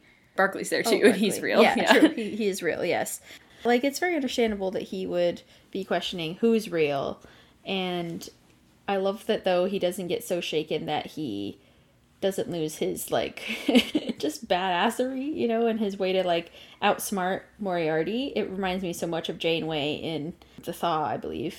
Yes, trying to outsmart the computer. I think it was really smart that Moriarty got Picard's command codes from him, which is, like, the only way he would do that is if he would trap Picard in the holodeck and make him think he's actually helping the ship, because then he actually has the true Enterprise outside of the holodeck in a bind, because he can control everything it does because of the command codes. So, very smart move on his part. Like, this is a great match for Data and Picard, both. So we get to see them both in this, like, Sherlockian role, which is awesome. But it's not enough for Moriarty. He can't quite defeat them both. And so him and his, like, love of his life both think that they're beamed down into a shuttle bay and are able to explore the universe, but really they're still on the holodeck. So I mean, this makes me really excited, actually. Twin Cities Trekkies messaged us on Instagram saying that rewatching this episode is perfect for season 3 coming up, where we know that Moriarty will be featured in some way in season 3. It's really easy to imagine that he's going to be really furious because he's been trapped in this holodeck this entire time, thinking that he is living his own life when really it's all fake. So I thought this was great. One of the best holodeck episodes that doesn't really matter for the Enterprise, but they're able to get out of this bind in such a fun way. Yes, Ashlyn, thank you for reminding me. I completely spaced that Moriarty's coming back for Picard season 3. This is going to be really exciting. It's clearly a character they love to bring back, and someone who deserves to be in more of the canon. And I just think that the ending of this is so meta and really kind of chilling and cool, because Picard says they're looking at the little device that is essentially the mini holodeck that Moriarty and his love, the Countess, are trapped on. Regina, the Countess. Mm-hmm. And Picard says, well, like, for all we know, we could just be in some tiny cube on someone's desk or something. And I'm, like, looking at my laptop on my desk, and I'm like, oh, that was so cool how they did that. You know, I just think they're really acknowledging sort of the fourth wall in that moment, and just also, like, Picard being philosophical of, are we in a simulation too? Yes. So, and I'd be questioning that reality. Absolutely. Sure. I think I would have nightmares about that, probably. Like, am I on Moriarty's holodeck now? Yeah. I'm actually really glad Riker didn't have to go through that, because he's already been through Frame of Mind, he's been through Future Imperfect, like, he needs to know what reality is. So. Riker needs a break, yeah. Yeah. Well, let's move on to Data's day. This is, of course, a classic episode where we get to see Data just go about his day, and there's nothing crazy going on. O'Brien and Keiko are getting married, which is great, and Data is thinking, oh, I have to learn how to dance for their wedding, because he's giving a toast. Like, he's got a lot of responsibility at this wedding, and so he enlists the help of Dr. Crusher to teach him how to dance. And they have a great scene or they have an awesome moment in the episode where she's tap dancing, Gates McFadden is showing off her, like, real life dance moves, and Data is not really feeling the spirit of the dancing. All of this is gorgeous. I love that she doesn't want to be known as the dancing doctor. I love that not again. The holodeck. Yeah, not again. Yeah. Please. Just another great way to say, like, oh, we need a ballroom? Okay, we're here. And I love that Crusher is like, this is for the wedding? Like, you didn't tell me that. We can't tap dance at a wedding.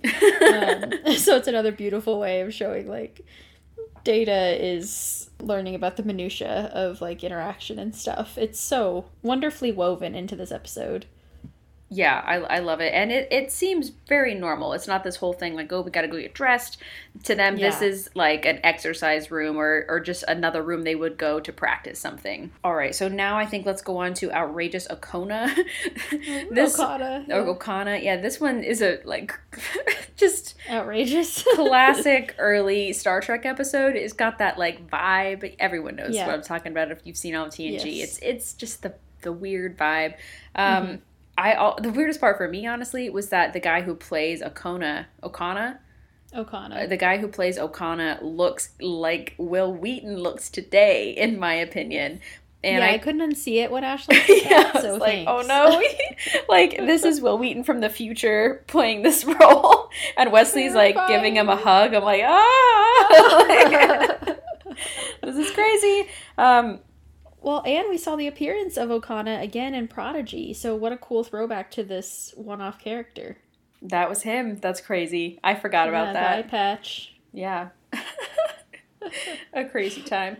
Yeah, the main plot doesn't really matter too much in this. No. Except that the very much B plot that literally does not even interact with the main plot is that Data is trying to figure out comedy. So this, I mean, we could have called this section like Data figuring out his humanity, because he is trying to figure out what is comedic timing. He enlists the help of like a comedian who teaches him all these routines. Oh, he's so annoying. He's not funny.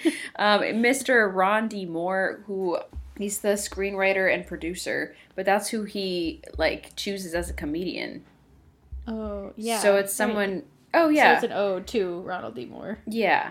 Yeah, exactly. Yeah, I just thought it would have been funny. Like, I wondered if they redid this episode today, if they would get someone like Conan O'Brien or Jay Leno. Like, wouldn't that be hilarious to have them have that kind of cameo? Insane. Someone That'd be so funny. iconic. Yeah, like, from the early 21st century. Yeah, exactly. Here's Conan O'Brien. The vibe would be very strange, I think, on that set. I would be like, I don't like the energy we're making in the studio today. Yeah, it's just very uncomfortable, but I do enjoy the Guinan moments in this. They're the only saving grace, because she's like, Data realizes the holodeck characters will laugh at anything, and Guinan sort of says, Data, there's other aspects to humanity than humor. Like, a lot of people don't rely on humor as a main element of their humanity, so it's okay if you don't master it, and that's just great, you know? Holodeck uses aren't always what you need, like Data going to Freud in Schisms, or in Phantasms. Not what you needed, Data. No, not what he needed. I thought the resolution to this plot was interesting, because there really is no answer, except that Data just has to be more involved in humanity in order to understand comedy. And I don't know. These things take time. You know? It's like learning a language. You don't learn the slang and all of that first. Yeah, I don't think that Data ever truly comes to understand comedy as much as someone like Spock does, because he is good. Spock has mastered the art of humor. Yeah, he can tease the humans in so many ways without showing his hand. And I don't think Data ever quite masters that, and it ends up being people laughing at him. So that's a different conversation. But oof, yeah. So yeah, it's weird. Weird one for Data. Very interesting. I think let's go on to The Big Goodbye. This is a classic. This is the first Dixon Hill episode, actually.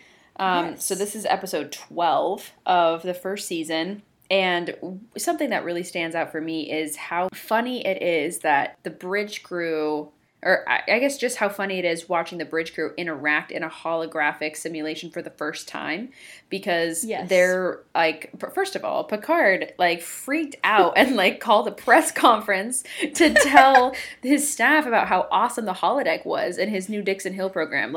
Literally the only purpose of the meeting was guys, the holodeck is so cool. Ashley and I were watching this together, and she goes, this could have been an email. Hey, if you guys have an hour free, go check out the holodeck. Love Picard, you know. Yours, John Luke. Yeah. Come on, bud. I was cracking up at this, but I love that then once Data and Crusher and our sweet little ensign, who is aware of this century and loves the novels or whatever, I don't know. All these nerds, yeah. Yeah, these nerds essentially go to the holodeck, and they are loving being held at gunpoint. They love it. So excited. They're like, oh my gosh. The intrigue. And I love that Picard calls DiMaggio DiMaggio.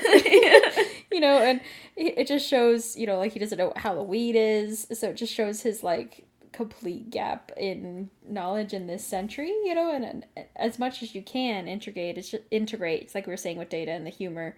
You can't always fully integrate into a culture that quickly without knowing all the references, and that's what makes Starmock so complicated, that episode. So it's just really funny to see these threads even within holodeck. Well, and this is a totally different type of stakes because in the past, whenever like our crew is interacting with a culture that's not their own, usually they have to pretend to go along with whatever the culture is. But at the holodeck, there's none of that worry because supposedly, like, none of the other holodeck characters will like become sentient and say, what do you mean? Like, why are you talking this way? Why are you calling this character this other name? Like, there's no other shoe that's going to drop during these Dixon Hill stories. At this point, it's like awkward because they're still figuring out how to interact on the holodeck, and they're not really jumping into the full immersion of it. It's mostly from an outsider's point of view, which like I said, like that scene of they're like grinning, you know, ear to ear when they're being held at gunpoint. So funny. I thought it was done so well because what changes immediately from them kind of like laughing at it saying, oh, haha, why are we all being interrogated? Yeah, like Bev says at one point. Exactly. Yeah. And then the holodeck safeties are turned off without their knowledge, and the rando nerd is shot. Poor guy. And it's serious. And thank God Crusher's there. She's able to like start, you know, helping him, but she knows like they have to get off the holodeck for this to happen. And so this is also an introduction of an important trope, which is that we're trapped on the holodeck. The only way to escape is to play out the program. Yep, and the safeties are off, of course. Yeah, of because course. We have a bleeding red shirt down here. Yeah. Yeah, and then I think this is sort of where we see your like the season 1-ness of this episode because the villains are so goofy, but it also makes sense for the Dixon Hill narrative, you know, like we're gonna see in later episodes that like Dixon Hill's novels are just inherently violent, so they have just a lot of like goons and villains who are very two-dimensional, and so I think that the fact that they then turn this into this sort of existential question at the end of this episode is really cool because one of the holodeck characters, Dixon Hill's buddy, sees the holodeck exit and realizes that he is a character in a simulation. He's like, my wife and kids, like my friends, and I'm like staring into the void. Like, that is such a crazy flip to this like cutesy, like, oh, classic, gotta follow these mysteries and investigate and hope this ensign doesn't die, you know, all this stuff. And then to have this essential question at the end of, once again, a taste of what holodeck rights should look like in the future. You know, we're seeing glimmers of it now. Yeah, it really gives you the sense that they are absolutely using these characters for their own pleasure, and that is not good. That is sketchy. Like maybe holodeck should actually just be scenery and there shouldn't be people. Like, I don't know. Honestly, we'll see, Rhiannon. We got a long series ahead of us to go to have this conversation. Absolutely. Something also I just want to add, because it is like holodeck themed. I was watching the scene where Beverly was getting hit on by the creepy dude like sitting in the benches by her. And I feel like that they should have, I'm calling it a woke filter, but there's 100% a better word for it, where you can experience like a time in the past but not have creepy people, you know, like there's no racism, like people interact as they would in the 24th century, no racism, no sexism, because it creates suddenly an unequal playing field where Beverly is being like verbally assaulted sort of while she's just like waiting for the story to play out. And the fact that that's a part of the holo program is not fun. Like, you want to go to the holodeck to like forget about your life, not to be reminded that like, oh man, on Earth it used to be so rough, you know? Yes. So exactly. That's why I always am so shocked when people like Picard and Tom Paris choose, and Janeway, frankly, like choose these like older Earth programs. And I know it's because we want as an audience to see stuff from Earth and stuff from the past, because it feels like a time travel episode without having to do one. So I get it from a writing perspective, but like I don't get it as a character. I would not be one of those people to, although I did say I would go back to watch Hamlet, but like I don't know, then I'd leave. I wouldn't want to be haggled and like, well, but just put on I'm saying filter. Put on this filter, so then you don't have to experience inequality. But then, you know, that opens up a whole question of like, well, then is it actually realistic to the time period, which is not. Yeah. So I don't know how they could program that, but it just seems it just seems weird. It just seems like it would not be fun. Like I would never do any programs in the past because I could get like taken in an alley, which is not what I'm looking for. That could happen right now. Yeah, and if you can't freeze program for any reason, like it just it brings on a lot of implications of stuff you don't want to be dealing with in an already stressful job. So yeah, I did think this was a really awesome episode to showcase both the accomplishments of the holodeck and its flaws. All in a great, well-written, tight episode. Ashlyn, so true. And I think let's continue on the Dixon Hill storyline. Yes. Because now we have Manhunt from season 2, which, again, your season 2 is showing TNG in this episode. This one's not quite as bad, but it definitely has that vibe. Yeah.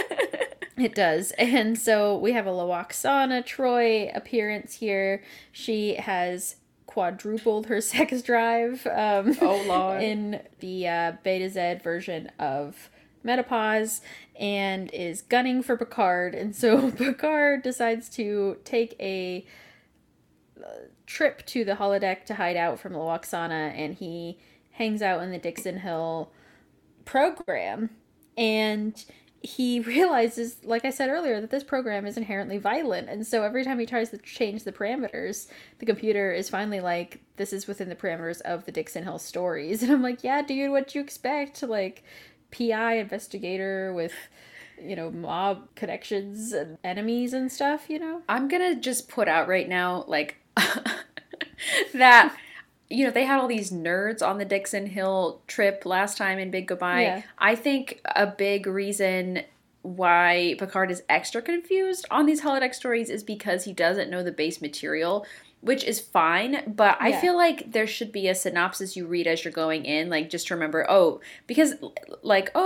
I just been visited by this dude, and now I have to do this, because it adds a lot of, like, unnecessary and annoying exposition, in my opinion, where Picard is like, oh, Madeline, do I have any messages? And she's like, I called you 5 minutes ago, Dix.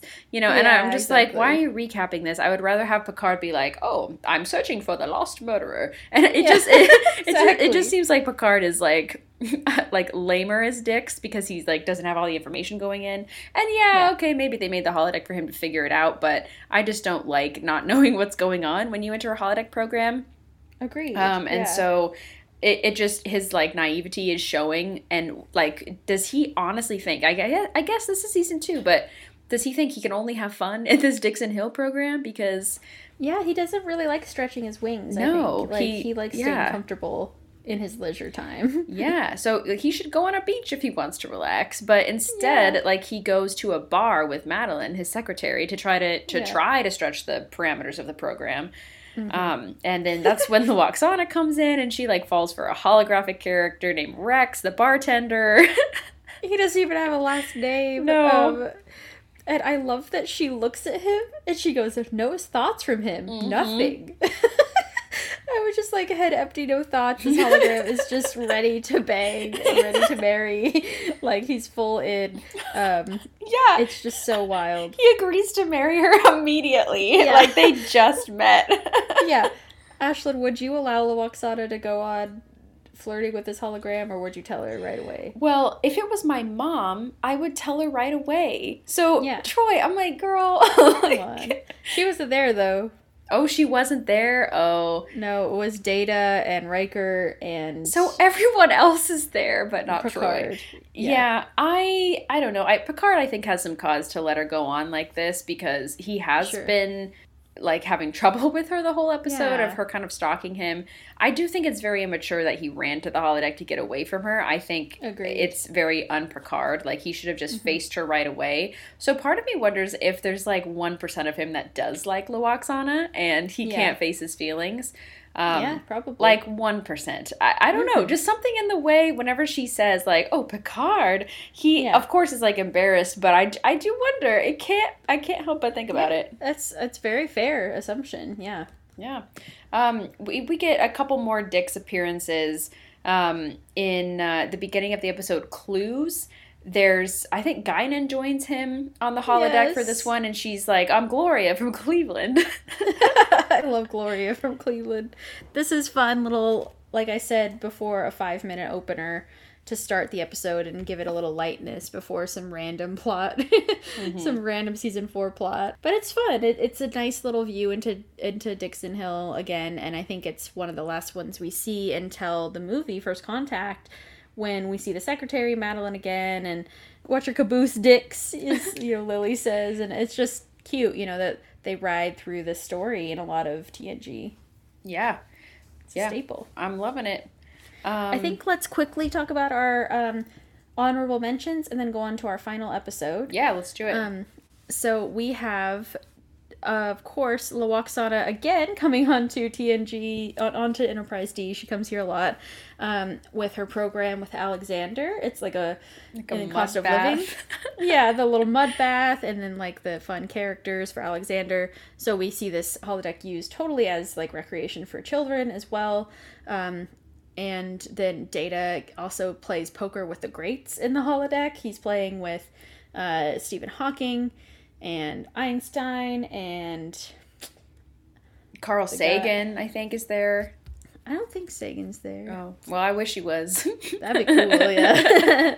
And so, then we don't see this as much in TNG, I realized, of seeing like really historical figures on the holodeck. I thought we'd see that more, but that's more of a Voyager thing, I think. Where's Lincoln? I mean, we saw him in TOS. Yeah, but where is he now? Yeah. Yeah, that's in the episode Descent that Data does that. Yes, exactly. And then we see Picard horseback riding and pen pals. So just, shout out to those other leisured moments. And of course, we must mention the single 4-minute section in Generations, the movie, where Worf is being promoted and they decide to hold it on the holodeck on the USS Enterprise, or on the Enterprise boat, the naval ship. So, oh man, we talking about First Contact and how well done it was last time. I just gotta say, this is the first Next Generation movie, and like we talked about, holodeck is a staple, so of course, what's the biggest thing that sets the Next Generation apart from TOS? The holodeck is probably one of the biggest things. Otherwise, it's like totally very similar show. So they have to showcase that. I mean, they don't have to, though. I think if you cut this scene from the movie, you lose nothing. Except for they're looking at them in their funny outfits. I think it's just a humor element to try to cut up the sadness of the scene previews. Kirk just died. Yeah. God. Witnessed by Scotty and Chekhov. I just think it's so out of character for everyone, sort of. Yeah. I know Picard is obsessed with building model ships, so I think for him to be on this naval ship named Enterprise is pretty cool. I think Riker feels that way. Shit. Yeah, Geordi feels that way. But they're all dorks. I get it. They are dorks. This tracks for me. And honestly, I like this scene. I know that it's controversy because Ashlyn does not. I caused the controversy. Well, okay, let me finish my point though. Is I think if Worf had to choose any way to be promoted, it would not be this way. No, it would be paid sticks, y'all. Yeah, it would be in a Klingon formal chamber, which we didn't even talk about in the Icarus Factor, where that's how Worf has a Klingon ceremony with Wesley and Data and Geordi watching. And Troy, I think. Or no, not Troy. Pulaski. No, wait, did she go to that? She's like, I don't want to see that. Someone drops him off at the door. Oh, O'Brien. Yeah. Troy drops him off. She's like, I'm not watching that. She's like, I'm not going in. Yeah. I'm not. She'd probably I don't want to sense despair and pain from you. Damn. Yeah. And actually, thank you really quick for mentioning this, because there are a few other ceremony shout-outs for the holodeck, Tashiar's memorial was done in the holodeck. Damn. And Skin of Evil, like you mentioned, in Worf's Rite of Ascension in the Icarus Factor, and then, of course, the very famous and wild episode Relics, where James Doohan is back as Scotty. They recreate the TOS Enterprise bridge on the holodeck as a big nostalgia kick for everyone and for Scotty. And closure for him. So it's a really interesting, sort of ceremony that can be used on the holodeck as well. Absolutely. And while we're throwing out other ones we didn't mention, I just also want to say, the holodeck holds the answers in the episode Dark Page, another Lwaxana episode where her and Troy, where she basically unearths this lost memory that she has about a daughter that she lost who drowned. Yeah, good point. And the holodeck really helped in that situation. Again, it's the page is too dark for us to talk about. It's mostly just good to mention. But Anyway, yeah. So I'm just saying, I don't think Worf like would want this. I think he would want to be like on a Klingon battle cruiser. I don't know, Great like point. on Kronos. Yeah. But everyone, this is clearly not for him. Poor Worf. No, I mean Picard's the captain, so he can give him a new rank wherever he wants, I guess. Yeah. Yeah, it's just, the tone is weird in this. Especially when Worf, falls in the water and the Data pushes Crusher in the water. Yeah. That's not what anyone wants. But I guess now all of the Crushers have been in water in the holodeck, so full circle. I guess that's one way to look at it. Okay, Rhianna, let's exit this program and talk about the final one today, which is A Fistful of Datas, a classic episode, great one to end on. This is the essential episode of what does everyone do on their spare time, because we have Picard is playing his flute. We already talked about Riker and Crusher doing a play together. Everyone's enjoying their own recreation time, and Worf wants to work.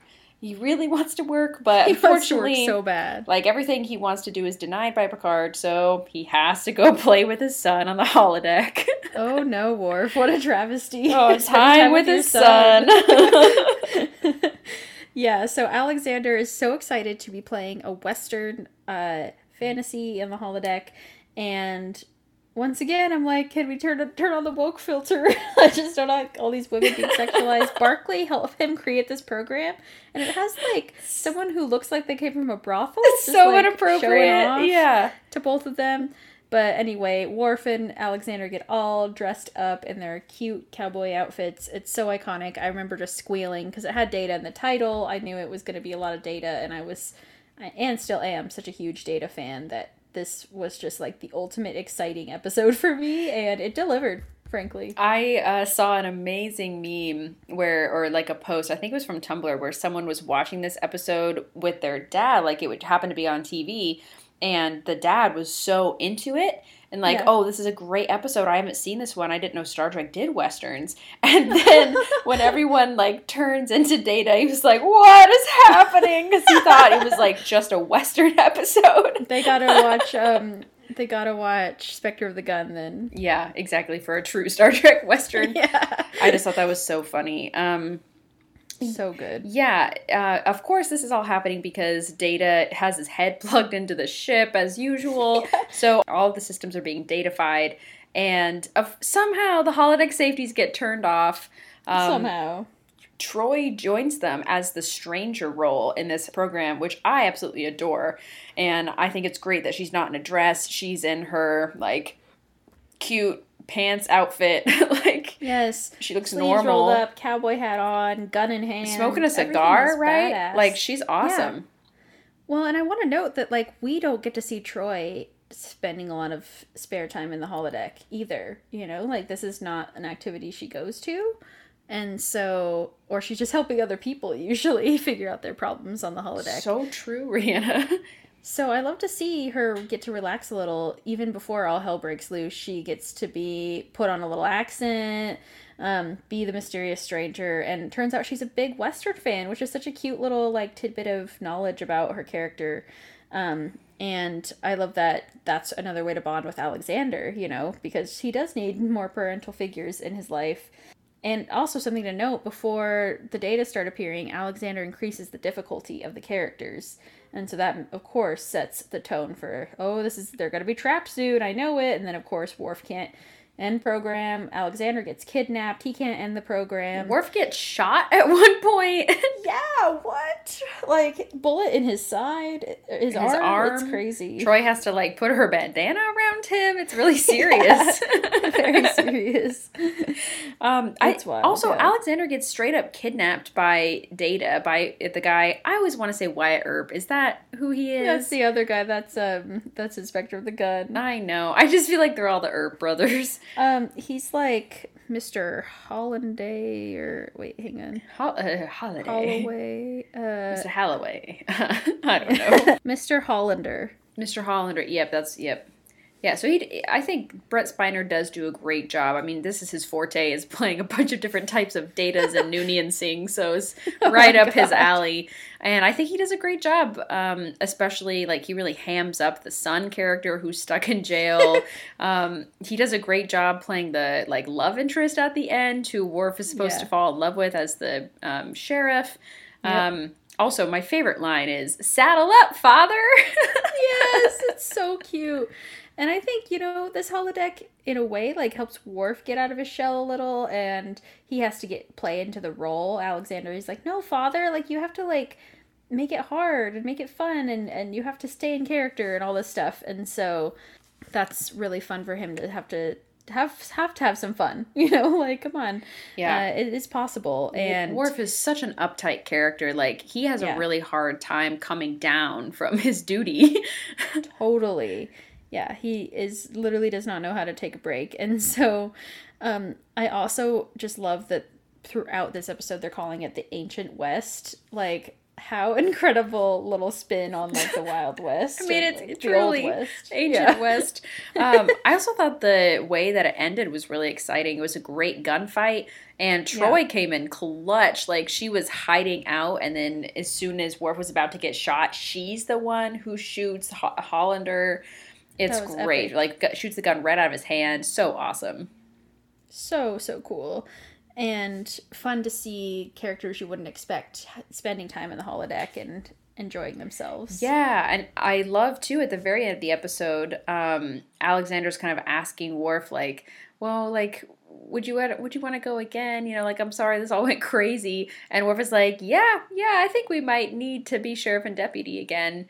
I totally understand Alexander's trepidation, because when you try something together for the first time, no matter what, between, like, partners or between family members, it can be a little scary to show off something that you are really excited about in case it doesn't go wrong. So true. So the pressure's got to be really high for Alexander. And so the fact that Worf is willing to do the program again, I think, is really sweet and shows that this is something they can use to bond. And it is really fun, despite Worf's kind of, uptight attitude about the holodeck. Yes, and I love, too, that then we get Worf playing with the hat and pretending to pull out his gun at the end, and I wish Alexander were, like, hiding behind the wall a little to see it, because he would be like, got him. Got him. I knew he'd enjoy this. So, yeah, this is such a fun episode, and in general, such a cool discussion about the Next Generation in such a different light. This holodeck series has been so fun already, just with TNG and TAS and the animated series. So I'm just, like, really happy that the series is going even better than I thought it would. Yeah, and I'm really impressed too, because this is the real introduction of the holodeck, and, like, we're taking a very close look at how these characters are using it. And I think there's a tendency when you're introducing something for the first time that you just want to show, like, how it's useful and how great it is. Yeah. But TNG does not pull any of their punches, and the problems with the holodeck are seen immediately. And I just love that they're not spoon feeding us. They're challenging us to think about these things, and especially something that should be so simple and just so fun to enjoy, but they say, no, think deeper about this. So just thank you to all the writers. Like, what a great plot to introduce into Star Trek, and it's gonna take us down the line. We're going to keep having these conversations, and they're going to continue to develop. So I'm very thrilled with the series, Rihanna. Beautifully said, Ashlyn. And Deep Space Nine is going to continue to help us question the implications of the holosuites now. So we are transitioning on upgrade to a station holosuites next week. So I am just so grateful to you all, and I know I'm going to rush downstairs and check my mailbox to see if my holiday card is here from Ashlyn and us. So. Yeah, I just got another message that someone got there, so check your mailboxes. Hopefully they're coming to you. Also, Rihanna, to send us off, I would like us to choose an action figure, just to make sure we don't forget for a second episode in a row. So, Rihanna, who's going to send us out? Let's find someone. I first of all have Troy in her cowboy hat, from Fistful of Datas. All right, so Rihanna just has Troy out for fun. So now, who did you pick from your bag? Locutus of Borg is here joining us just to bid you all a good evening. Well, Ashlyn, what about you? I'm shocked by my luck. I picked the Doctor from Voyager. So wow, he is hologram rights. Yeah, yeah. He's here to tell Locutus, you better give the hologram some rights. And he's like, photons be free. Yes. Yeah. Oh, well, with that, Rhianna, thank you for joining me today for this awesome conversation. It was not a 5-hour recording, so I am very encouraged. Yes, same. That we can get this edited to a reasonable time. Rhianna, thank you so much for joining me, and computer and program. Thank you for listening to the Duras Sisters podcast. Please tune in next week for the 3rd episode of the Holodeck series, where Ashlyn and Rhianna will discuss the photonic friends and enemies in Star Trek Deep Space Nine. Please follow us on Facebook, Instagram, and Twitter, and check to see our suggested watch list for our upcoming episodes. Also take a moment to check out our content on Tumblr, TikTok, YouTube, and of course our merch on Threadless. All links can be found in the bio of any of our social media pages. If you like what you've heard today, please leave us a review on whatever platform you listen. By donating any amount per month, you can become a monthly patron and unlock our exclusive reviews of Lower Decks, the animated series, a review of Galaxy Quest, and Star Trek trivia. You can find all of this and more at patreon.com/The Duras Sisters Podcast. If you would like to contact us for any reason, please do so at thedurossisterspodcast@gmail.com. So far, we have covered these podcast series: pilot episodes, family, love and affection, time travel, villains, movies, feminism, death fakeouts, first officers, and the spooky series. If you haven't heard a particular series yet, please go back and listen to any of these amazing episodes. Social media and marketing by me, Ashlyn Gelman, and Rhianna Hurd. Editing is done by Rhianna Hurd and Ashlyn Gelman. Our intro and outro is by Jerry Goldsmith.